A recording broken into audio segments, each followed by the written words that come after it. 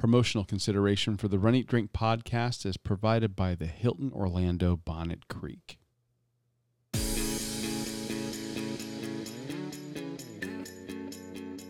Welcome to the Run Eat Drink podcast.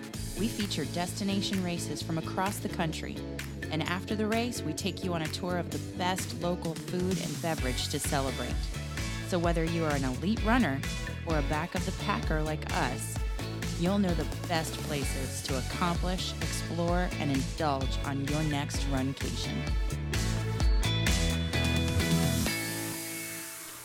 Hey, welcome to the Run Eat Drink podcast. This is episode 86, and I am your host, Aimee. And I am your very tired co-host, Dana. Well, I'm tired also. I just didn't say it. Well, I'm only saying that because we've had a lot of change, or I've had a lot of change in the last week. Yeah? Since we last recorded an episode. Well, what's hit you the hardest then in terms of your changes? Well, the thing that's hit me the hardest is the fact that my schedule has changed for the day job, and I am now working a very different set of hours that gets me up and staying up every morning at 4 a.m. And, you know, that really relates to the fact that we're going to recap one of our races at Wine and Dine, which is the 10K in this episode, because we had to get up #freaking early. I mean, and we're going to talk about my choices from the Epcot Food and Wine Festival, the International Food and Wine Festival today. So, yes, one of your changes really connects to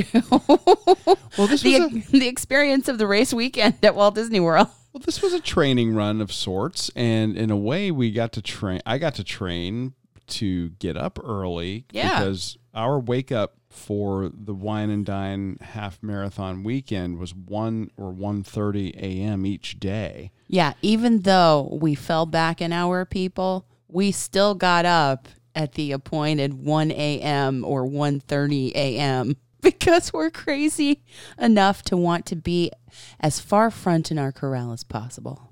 And it worked.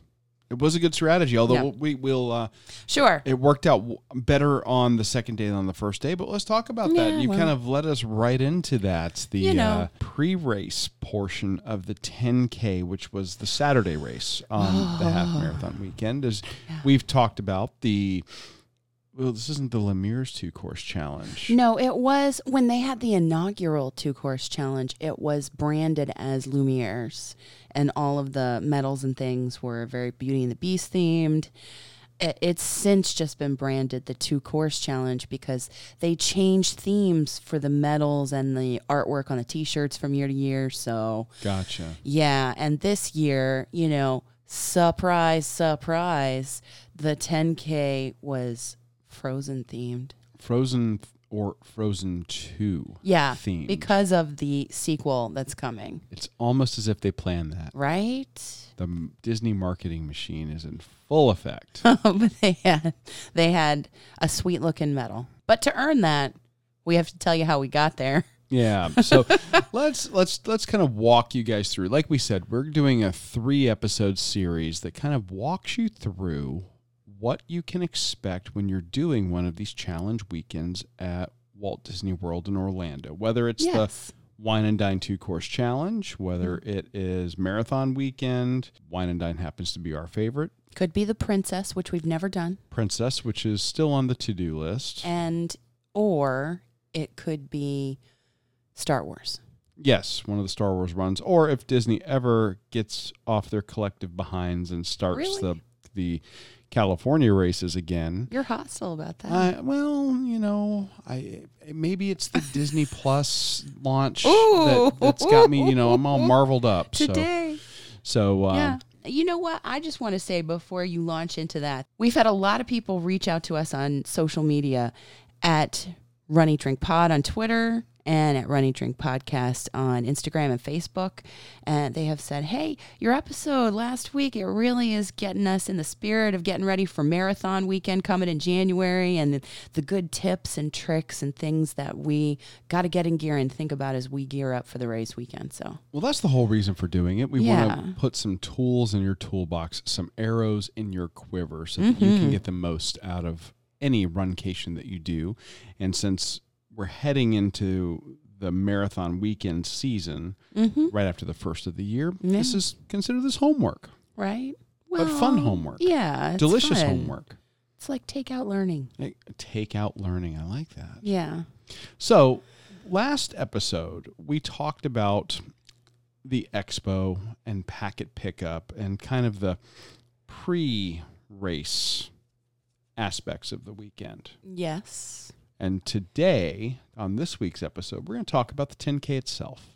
Oh, yes. And it was Saturday, because on race weekend, if you have a challenge incorporated into the weekend like this, you have a 5K on Friday, a 10K on Saturday, and a half marathon on Sunday. I mean, marathon weekend just goes all out and starts the 5K on Thursday, 10K on Friday, half marathon on Saturday, and then the full marathon on Sunday. But this was just 3 races, 5K, 10K, half. And we did not do the 5K, just to be clear. No, but that medal looked really sweet. It actually had a great medal, and I like the shirts that we saw in the merchandise section. They were really, really nice this year. So kudos to the art design folks that were doing the merchandise and the medal design. Love it. Just make more magnets. Yes, please, more car magnets. Please. So the 10K. 6.2 miles. Saturday. And it started, for us, it started at 1:30 a.m. Yes. And really that's because we like to get up, and I like to do yoga and use the BFF and kind of get really kind of loose. And then so we have enough time to get on our race gear, make sure we haven't forgotten anything, and then park at Epcot to be bused to the Magic Kingdom start. Yeah, usually if you're staying on property and you're at one of the race host hotels, they'll have transportation starting at about 3 a.m. heading over. Very early, yeah. So they start fairly early over there. We were fortunate enough to be staying at the Hilton Orlando Bonnet Creek, the folks who were kind enough to provide some promotional consideration for this episode. Great hotel. This is a hotel that we have chosen for many, many years. We talk about them providing promotional consideration. I joked last week about I kind of felt guilty because we'd have been talking about them anyway. It's absolutely true. We stay there. Now, Hilton Orlando Bonnet Creek does race day transportation for the half marathon only. Not the 10K. Not the 10K. So we chose to drive over. And I'll tell you, I like driving over. And the reason for that is if you drive over and you're wanting to get up towards the front of your corral, you get in, you get parked. Disney does a fantastic job of the parking in the morning. It's crowded, without a doubt. Sure. But it moves. So you're not spending a lot of time in line in your car. So they're getting cars parked very quickly, very efficiently, and then you're walking over. We arrived probably about 3:45, 4 o'clock is when we actually pulled into Epcot and got parked. By the time we got through the bag check and security, when I say bag check, I mean the security folks checking your bag if you have a bag. And then go load up on the bus. We probably got over to Magic Kingdom by 4:20, 4:25. Yeah. Sound about right? I'd say that sounds about right. So the corrals had already been opened when we made it there. And there is a nice area with porta potties set up and music and a pre-race DJ outside of the corrals for any spectators, family members, and friends that have come with you to be your support, to be your cheer squad, but maybe not necessarily to run the race. So they have a nice little area. They had Joffrey's Coffee. They have a Joffrey's Coffee like food truck thing set up. They do have some breakfast items set up at a food and beverage tent. Yeah. They also do, and it's hard to believe at that time of the morning, they do character photos that are themed to the race. So if you're doing Wine and Dine, it's usually one of the characters in like chef's garb.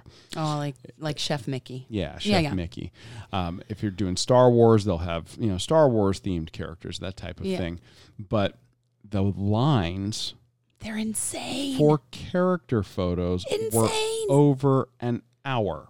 And it didn't matter. And we got there at 4:30. And we're like, whoa, the first wave of runners or wheelchair racers, that's like 5:30. Yes, that was 5:30. You'd have to stay in line, get the character. If you're a runner, I don't know if you can do that. I think some of that is really more for the family and the cheer squad folks. I guess. So we don't typically stand in those lines. We have in the past from when they're shorter, but by the time we got over there at that time of morning, it was an hour plus for all of the character stuff. I can't do it. I have to get in there and get my mindset right. So they've got that initial area you were talking about, the DJ, and they're doing, group dances, YMCA, and Macarena. Just having a ton of fun. Yeah. And then you keep going further back and you head over to the corrals.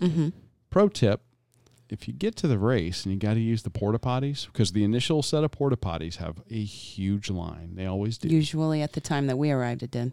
Keep going all the way back to the corrals. If you're a runner. Go on back there. The wait for the porta potty might have been 5 to 10 minutes. They had a massive line of them. Yes. So as far long as there were corrals, they had porta potties lined up, and that was easily 200 yards worth of porta potties. So tons to use, but still, you had about a 5-minute wait, 5 to 10 at each one. So, if at all possible, you want to take care of nature stops, at the hotel before coming Bio breaks. What a great party, though, because once you get over there to where the runners are, they have another stage. That's where your race announcers are. And prior to your race announcers, you have a DJ that's trying to pit one corral against another to kind of party games, dance competitions, like kind of keeping you warm or warmed up, rather. You know what I mean? So you get over there towards the corrals. You go do your bio break. Time to get in the corral. Now, we were trying to get up towards the front of the corral. Yeah. And by the time we got there, we got about to the middle of the 10K corral. Yeah. And when I say the middle, I mean, I think that we may have posted some photos. I don't know that we have yet, but they had corrals A through F, and we were in the very last corral. Yes. For the 10K. For the 10K. And I don't know if I have talked about this at any length on any of the shows, but I just have a fear of the balloon ladies. As nice as they are, I don't want to be anywhere near them to start off because I want to relax and I want to run my race at my pace. So if I don't see them, it's a better day for me. Absolutely. Even though they are nice, nice ladies. The strategy is to get to the front of the corral because the corral is broken up into waves.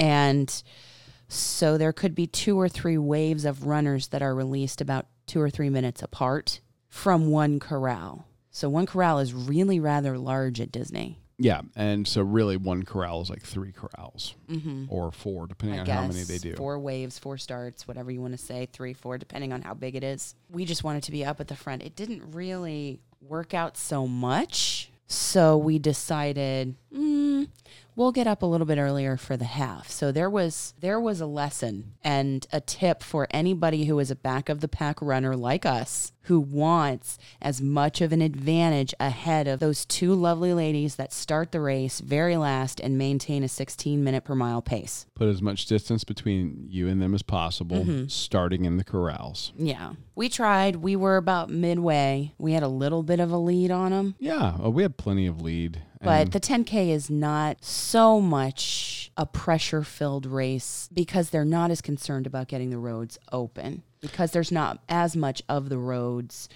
around Walt Disney World incorporated into the course. And it's going to be a much shorter course. You're only talking about 6.2 miles. It's also a less attended race than the half, so you don't have quite as many people either. So that's what it feels like. A lot of reasons, and everything kind of comes together nicely. But they, again, just because it's a smaller race, they do it so right. So from the get-go. That's still a lot of people. Oh, it was a ton of people. Yeah. But it's not the full 16,000 running the 10K. Oh, okay. So you get there, they've got the start line set up, and in every wave, they're doing the announcers, they're doing fireworks. They start off everything, of course, with the national anthem, salute to veterans, first responders. Yeah. And then it gets to our turn. Yeah. Our wave in particular. Ours was, I believe, the only wave where this happened. So they do the announcement. Yeah. Where they say runners set go. And we're waiting. We're expecting. And that's normally where you see the fireworks go off. And just nothing. Yeah. Yes. Do the sound you make. Do it. Yeah, that was it. Yeah. I mean, there was nothing. And they're like, it was so sad. And Carissa's up there like, okay, everybody go. And it was one of those things. It was a minor technical snafu, which they fixed within 3 minutes because the next wave and the next wave and the next wave got their fireworks. We just didn't get our fireworks. It's okay. We saw them. Yes. For the wave preceding us, the waves preceding us, it was fine. The energy is still high, and I will tell you that everybody kind of laughed. It was kind of funny. It was like a comic relief kind of thing, and that might have helped. Yeah, a little bit to relieve the tension, like because a lot of people were tense. Pre-race jitters. Yeah. So they send us off, and I will tell you, I think the weather this year was better than last year. Without a doubt. And I know that the Wine and Dine weekend has taken a lot of complaints on for past years and having such weather troubles that they have changed from a nighttime race to a daytime race. Sadly. Yeah. We didn't have bad weather. Oh, absolutely not. You know, this was very mild by comparison to some of the footage that I looked at from our episodes last year. I did the exact same thing. Because you could see the lights and then you could see the humidity coming off the lights. You know how it kind of... The halo. Yeah. It was steamy. A lot of people, again, when you're running a Walt Disney World race, do not underestimate the heat if it's a warmer month's race. And never underestimate the humidity there, because even under the best temperature conditions, Walt Disney World is built on a swamp. There's a reason that he got the land so cheap.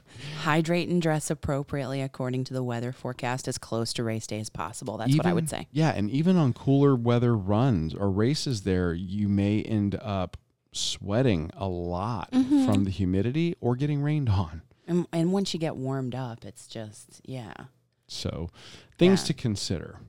So talk a little bit about the strategy for this race. Our strategy? Yeah. Well, we did have a strategy where we thought you were going to fall back a couple of waves, but that didn't really work out. Now, once I walked you up to the middle of the corral rapidly filled in behind us. And there was no room to move. And that was it. I just looked at you and said, I don't think I'm going to be able to fall back like I had planned. So here we are. That's okay.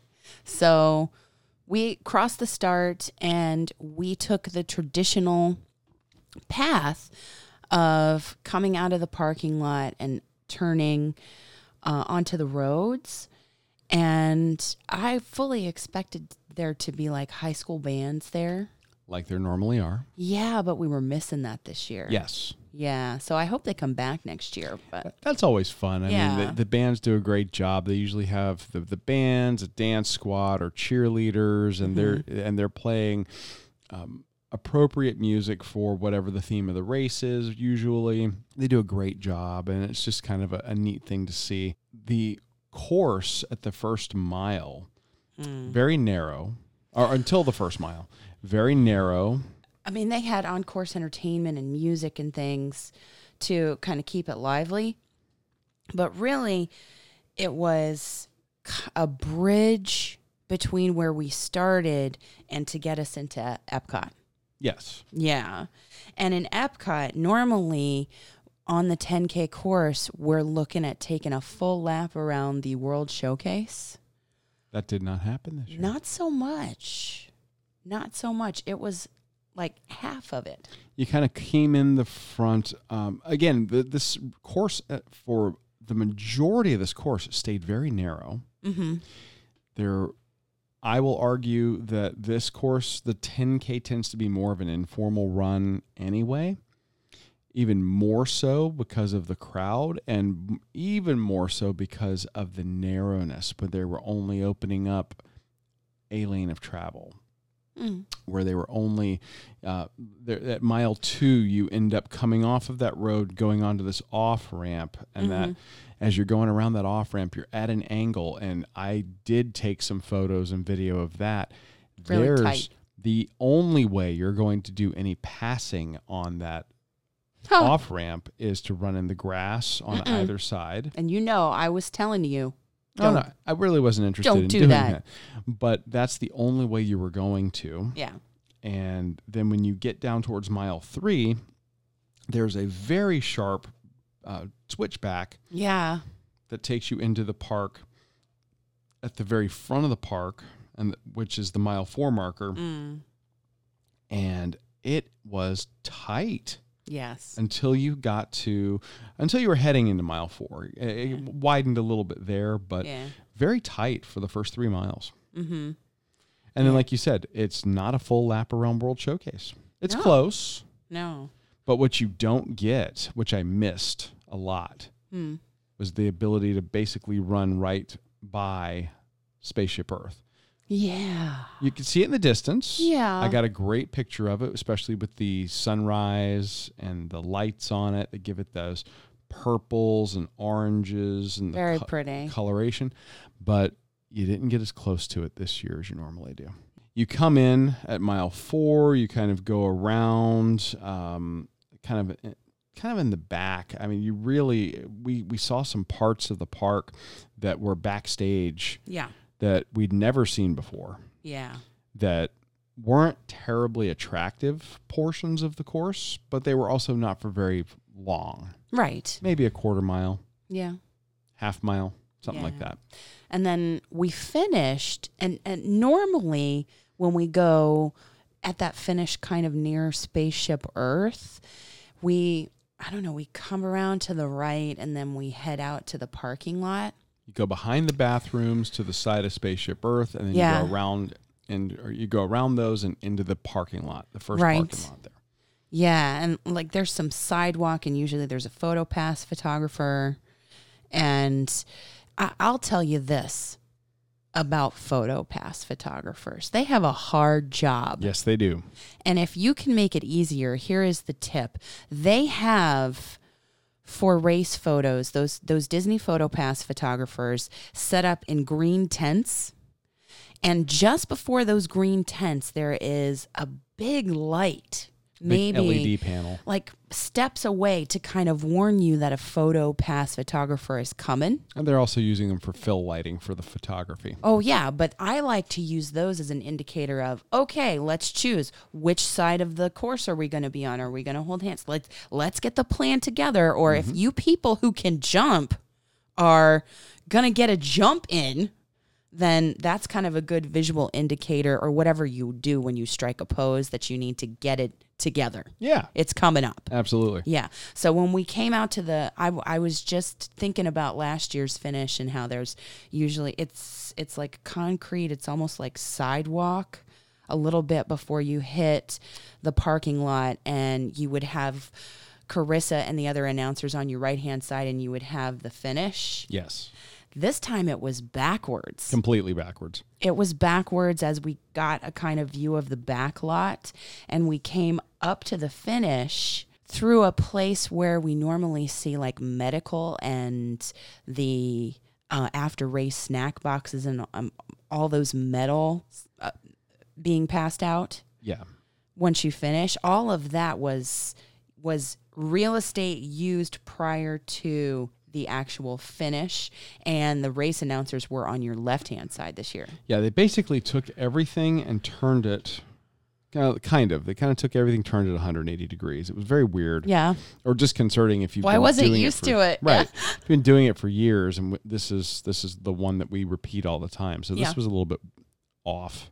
Yeah. Just strange. Like I felt off. I had my watch on the wrong hand. I don't know. Something. So. But nonetheless. Your race strategy, though. Oh, yeah. Well. How'd you tackle all these miles? All of these miles were nice and slow, and I decided the run, walk, run would be more like a shuffle. I've been talking about how we've been in communication with Jeff Galloway. He's our e-coach, and he's also a Run Disney training consultant, and he actually spoke at the Race Expo. I think we got some live Instagram and Facebook video of his chat, of his Q&A. And in his communication with me, he was adamant about, here, try the lower ratios, and when you get to the race weekend, walk as much of the 10K as possible. So really, I just tried to do walking and then a little bit of a quick shuffle for a couple of seconds just to break up the run. And that seemed to really help. I think when I crossed the finish line, I was not really totally spent. I didn't speed up and try to pass a bunch of people at the end. It was really a conservative approach where I just kind of walked and shuffled and followed the advice of my coach, who we had on the podcast last week talking about a 2-course challenge. Yeah, so. I think that the holding back, in spite of maybe you're feeling great that first day, the 10K is just, I don't know, there's something, that's my favorite distance. So I know. The temptation is there for me to really pour it on and do a quick run. You're not the only one that it's a favorite of, because it sells out first all the time. The 5Ks and the 10Ks always sell out at Run Disney. I just think the 10K is a perfect distance. It's long enough to be really challenging, but it's short enough that by the time you're starting to go, man, what did I sign up for? You're done. You know? There you go. So great strategy. I think it worked out really well. And we got a medal. And boy, was it a nice medal. Yeah. I talked about how I thought that the graphic design folks deserved a nod this year. Yeah. The Frozen medal had a couple of elements to it that I thought were really unique. You had a mixture of polished metal as well as brushed metal. And then you had blue glitter accents on it that made it look or gave you that hearkening to the ice from the movie Frozen. So just fantastic work on their part, and the ribbons were even really pretty, and they just did a bang up job on the bling for the 10K. Yeah, I really liked it. I liked how we had some of the glittery blue outlining the metal and that brushed silver. Yeah. The brush kind of gives it the impression of it being frosted. Mm-hmm. And again, really great. Calls back to the whole theme of the movie. Mm-hmm. So really good. Got our medals, got to the end. They had the reunification area for family, the bag pickup. Yeah. They have post-race photo ops. You can go over there and still get your photos. Yep. You can get some breakfast. Yes. And you can get celebratory beverages, both alcoholic and non-alcoholic. We opted for a specific beer that was actually made just for Disney. I think we mentioned it on the last show. Plylinda, Titusville. Yeah. Out of Titusville. Yeah, Plylinda Brewing. Very great. So very tasty. Fantastic. Very great. Great. Tasty. Great beer to cap off the race. And then we headed back to our hotel over at the Hilton Orlando Bonnet Creek for some quality time in the pool and the jacuzzi. So necessary. And then I think you went next door and got a massage at the yes. Waldorf Astoria. Hey, the great thing is that the Waldorf is right next door to the Bonnet Creek, and they will take you. You didn't have to walk. In the golf cart. Come on. Over to the Waldorf spa, and you can go like half an hour, 2 hours ahead, whatever.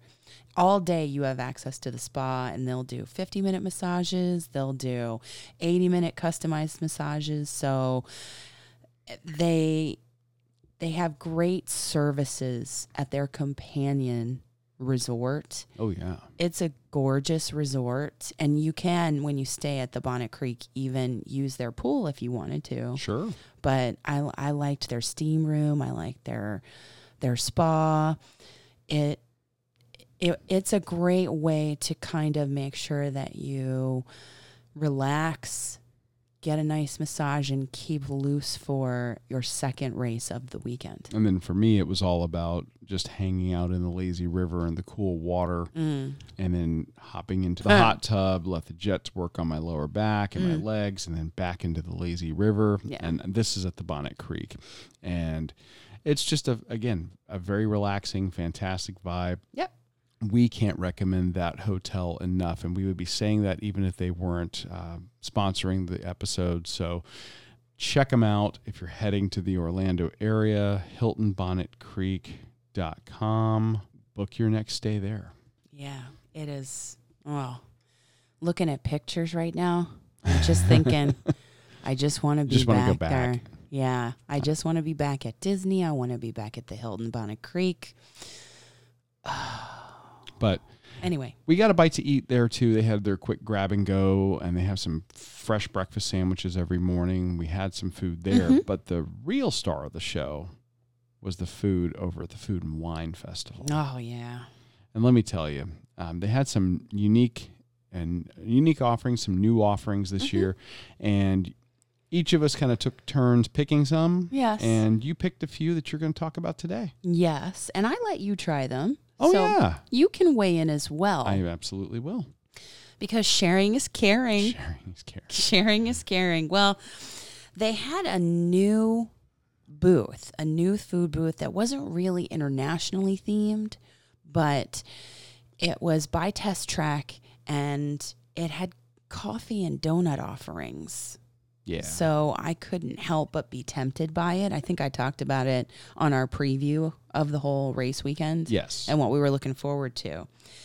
They had strawberry dusted yeast donut holes. And this place is called... Oh, the Donut Box. The Donut If Box. I didn't say that. Yeah, the Donut Box. And it was cute.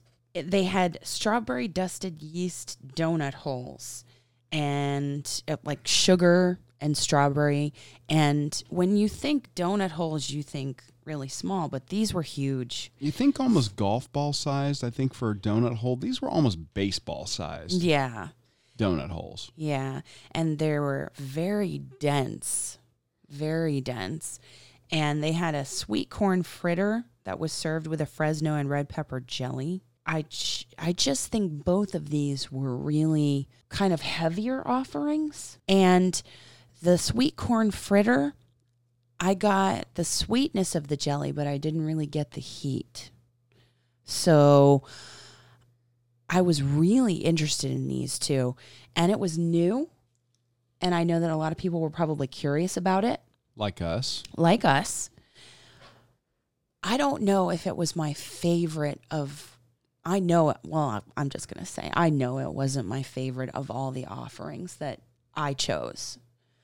But if you like really dense donuts and you want bang for your buck, those strawberry yeast donut holes, that's a huge offering for very little money. Absolutely. They are big enough for two people to split. That order has either 4 or 6 in the order. I think it had 6. And it's huge. Yeah. And it's not terribly expensive for that one. No. I'm kind of with you. I think that I don't know if I want to say that I'm spoiled. I just have a particular type of donut that I really like. I like a Krispy Kreme style donut. Oh, yeah. I like something that's a little lighter, a little airier. that yeast donut is, I think, a regional thing.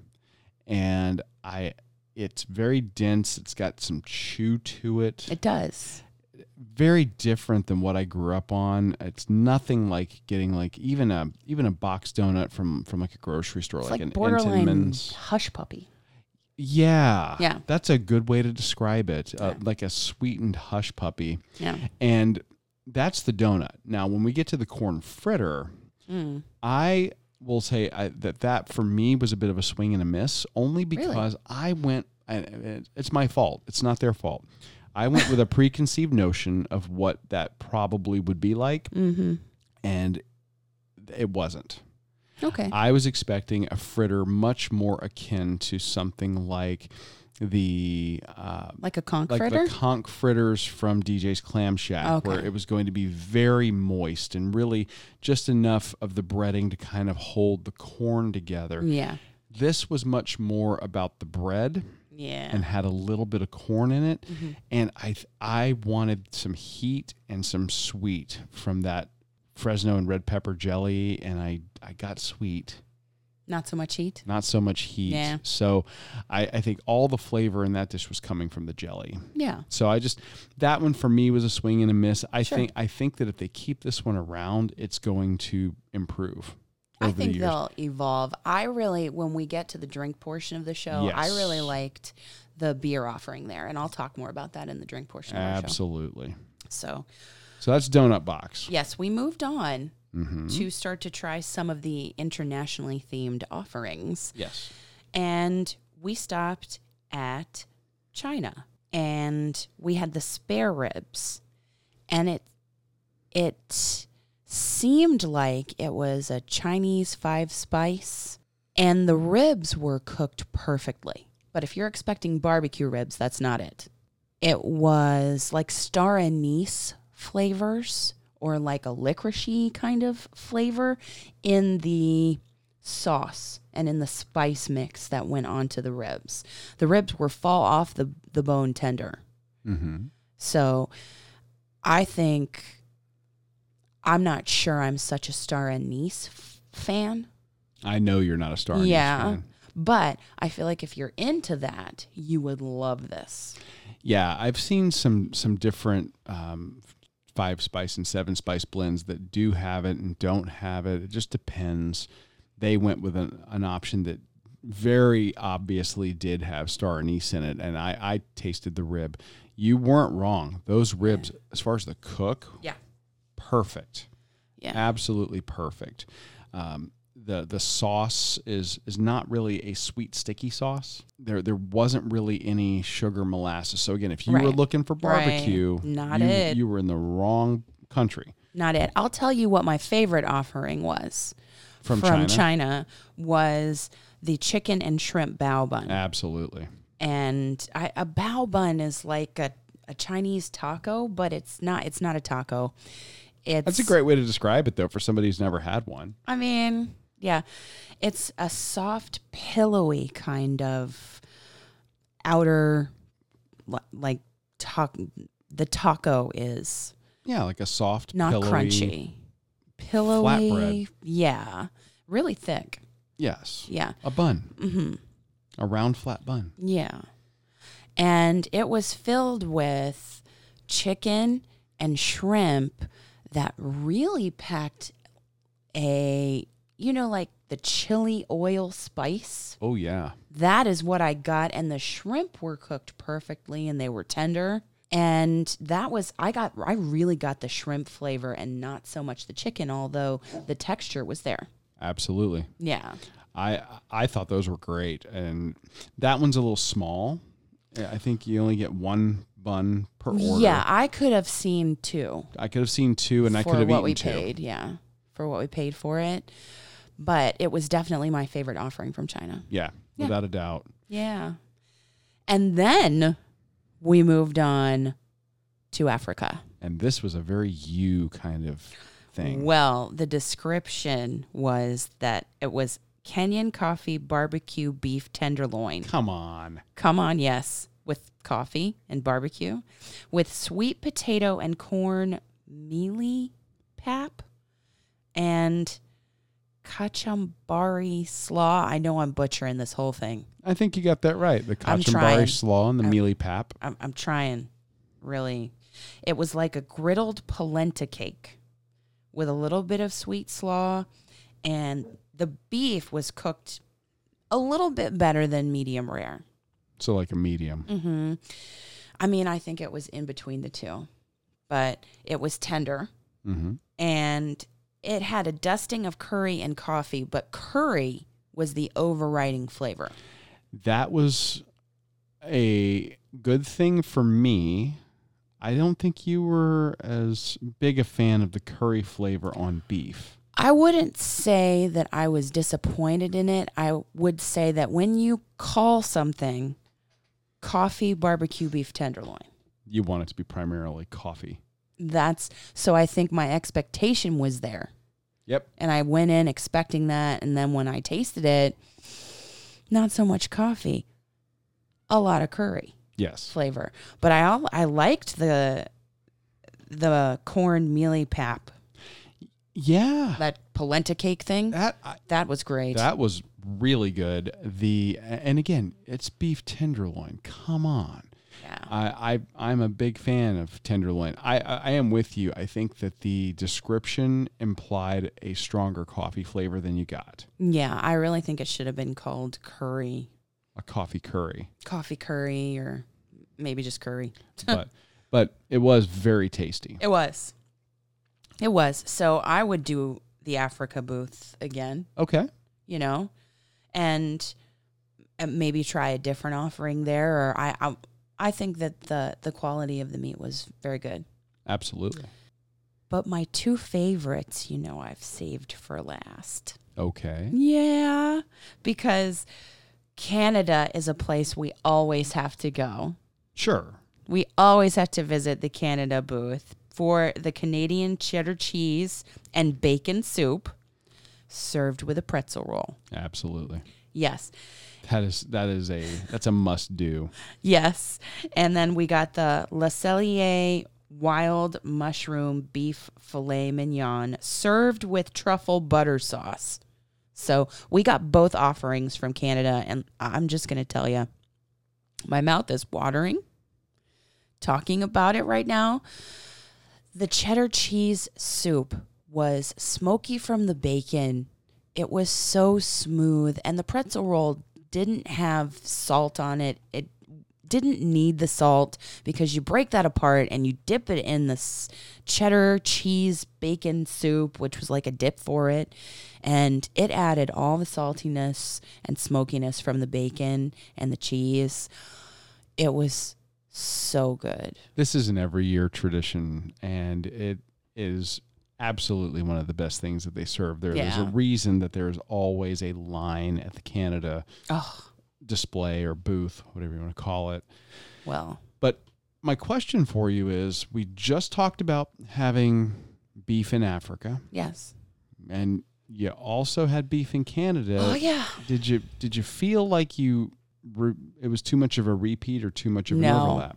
I don't. Okay. I feel like it was not too much of an overlap. This wild mushroom beef filet mignon with the truffle butter sauce, it was more a medium rare cook on the beef, and it had a woodsy flavor, not a curry flavor. And oh my gosh, the mushroom, it just added so much earthiness, and the butter sauce. Oh, it was just like a dollop of it, but I feel like I could have had like a whole fistful of this butter. Like, just give me like a cupful on top of this. It was so good because it married together the meat and the mushroom, and it just melted in your mouth. The perfect bite of the mushroom and the beef just melted in your mouth. It was fabulous. I loved it. I was going to say, so did you like it? I loved it. Yeah, it's a neat thing to do, to go to a place like here, where you've got a couple of different places doing totally different preparations of the same or similar cut of meat. Yes. And you could not get two more different flavor profiles, Right. textural components. Seriously. Yeah, different. Than the Africa and the Canada booth. Mm-hmm. Couldn't be any more different. Yes. That said, let's talk about your next country, because there might be a little bit of a comparison to be made between your next country and Canada. You mean there was a comparison between Canada and its fabulously tasty cheddar cheese and bacon soup served with a pretzel roll? Because we sauntered on to Ireland and they had a warm Irish cheddar cheese and stout dip served with Irish brown bread. And then, I'm not going to lie, we also had the roasted Irish sausage served with Colcannon potatoes and onion gravy. But, you know, we had just come from a cheddar cheese soup in Canada. Mm-hmm. And here is this cheddar and stout dip. And it was so tangy and just so flavorful. And I feel like the stout really punched up all of the flavors, like the tang in the cheese.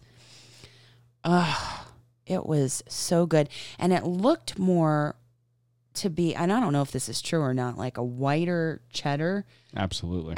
In Ireland than in Canada, because Canada's soup looked more like it had used an orange type cheddar. Absolutely. Yeah. So I think that Canada's offering is smokier, but then you just have that. Oh, it's like when you have a great white cheddar on a charcuterie plate. Mm-hmm. Only it was nice and melted, and then you had the soft Irish brown bread that had a little touch of sweetness to complement that tartness. And a little bit of that soda flavor to it as well. Oh, it was great. I absolutely love Ireland's offerings. Yes. They don't pretend that is a soup. They call it a dip because I think the sharpness of that white cheddar is very potent. It is. And might be a little much to try to eat as a soup. I'd try. But then you add in that stout, and the stout does punch up the flavors, but it also smooths it out. Yeah, true. To a certain extent. And I think when gives you a great body to it. Yeah, I think when we had it last year, it had like a grainier texture that was more smoothed out this year. You have a better memory than I do. I don't know. As far as that goes. But Yeah. that could have been anything from a little too much flour in this batch or whatever the case may be. But the flavor, spot on. I love it. And you mentioned the Irish sausage with the Colcannon potatoes and onion gravy. I mean, they're basically like Irish breakfast links. Yeah. But the potatoes are fantastic. The gravy was just rich, flavorful. Oh, who doesn't like a dark onion gravy? Come Buttery potatoes and a sausage that had a smoother grind to it. Just great. Absolutely. Great. So Canada and Ireland are clearly my favorite. So was there a clear winner? That's so hard. I can't really choose. Like, why do I have to choose? Why can't I have them both? No, I was just curious because, we talked about the fact that, Africa and Canada were so different with their preparation. I just didn't know if you had a clear winner between Ireland and Canada. Well, what your thoughts were there. I think you visit Canada for the filet. Oh, really? And the soup. No. But I think the filet wins out over Africa. Okay. Africa's offering. And I think that Ireland's cheddar cheese and stout dip has a very slight edge. Okay. But I want them both. They're similar, but they're not the same. The bread is so different from one to the other. I mean, I love the pretzel roll. I love a pretzel roll for hot dogs or burgers. Yeah. It's great in this offering from the country. Yeah. But I also love Irish brown bread. Oh, it's just got that sweetness. It's hard. I don't know. It's a hard one. I agree. Do I make you choose? You can try. I think that overall I would probably have to default to the Irish cheese dip. Oh, we both like it the best. Yeah, I would have to default to that. If you had to skip it, if we were short on time and we could only do one, you would do Ireland? I would do Ireland. But that's also because of their total bench of everything they offer there. Well, that's true. Because you've got the sausage, you've got the soup, and then you've got the drinks we're going to be talking about. Oh, yes. As we are now heading into the drink portion of the show. I know. We got to do it. So we're going to rewind and take you back right down the list here. Yeah. And go back to the donut box. So Donut Box didn't wow you with their food offerings, but you were wowed by the drink offering at the Donut Box. Yes. And it's beer. It's beer. Okay. Let's just be real. Central 28 Beer Company, Boston Cream Donut Ale out of DeBary, Florida, which is 5.2 ABV. Yep. Now, from the name, you would think, oh, Boston Cream Donut Ale, it's like a dessert in a cup. That's what you would think. However, no, it tasted more like a coffee ale than a donut ale or a sweet dessert beer. It was almost like I had coffee beans and I was eating them like, those chocolate-covered espresso beans, like that. I couldn't agree more. But the body was light. This is a light beer, light in color. It's not heavy like a stout or a dessert, a lot of dessert beers. We've tried some donut ales in the past, and some companies really,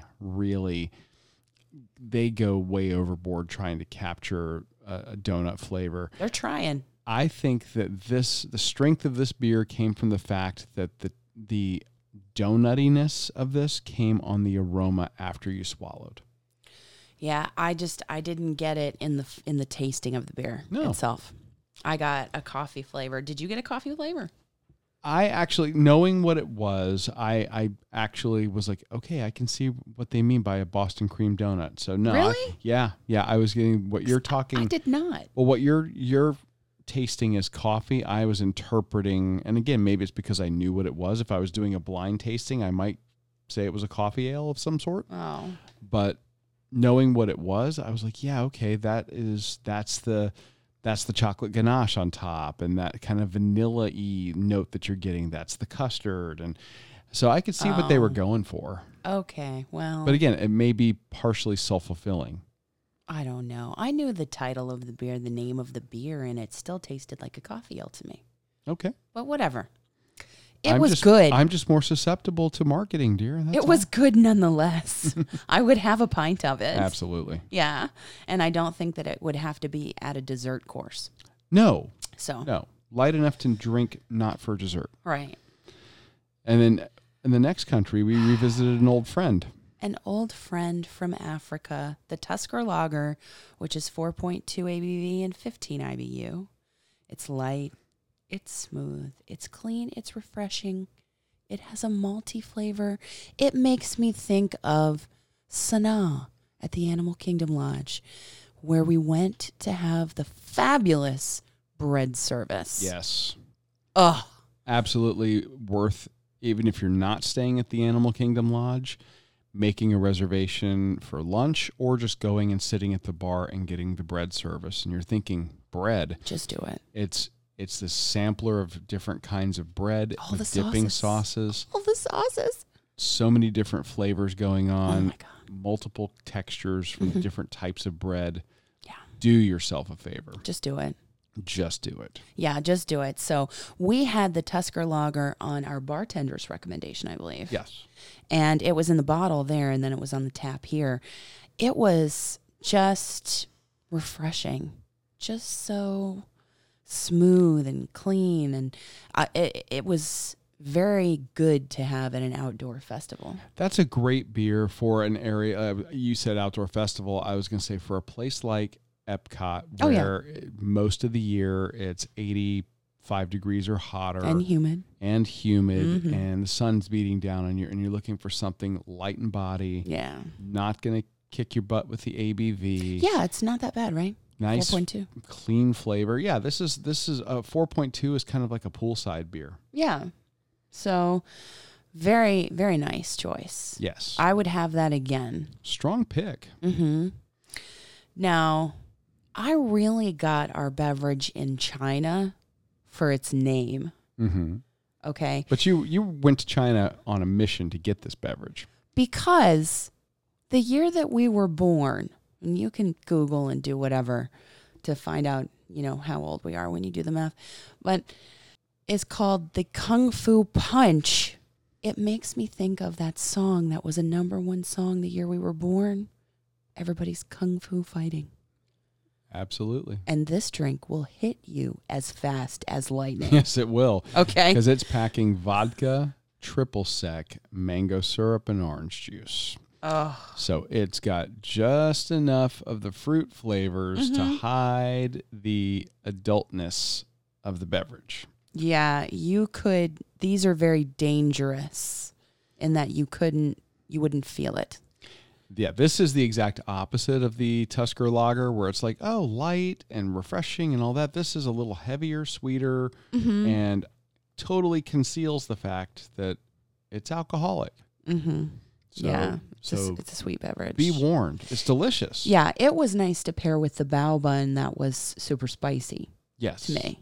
So. And I went a totally different route over there and ended up getting a boba tea. Yeah. A non-alcoholic choice. Mm-hmm. Yeah. And I always like boba teas. They're fun. I like the tapioca pearls in the bottom of them. I just think they're kind of they're chewy. Little chewy snack as you're walking down the around the World Showcase there. Milky, desserty beverage. Yeah, really good though. Yeah, I liked it.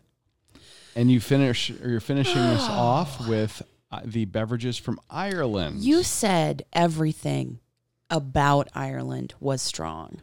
And that is why you picked it as the place you would go back to have the stout dip? Yes. Yeah.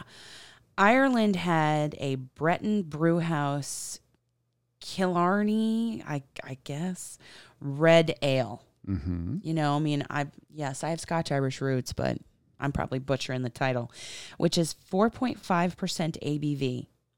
It was refreshing.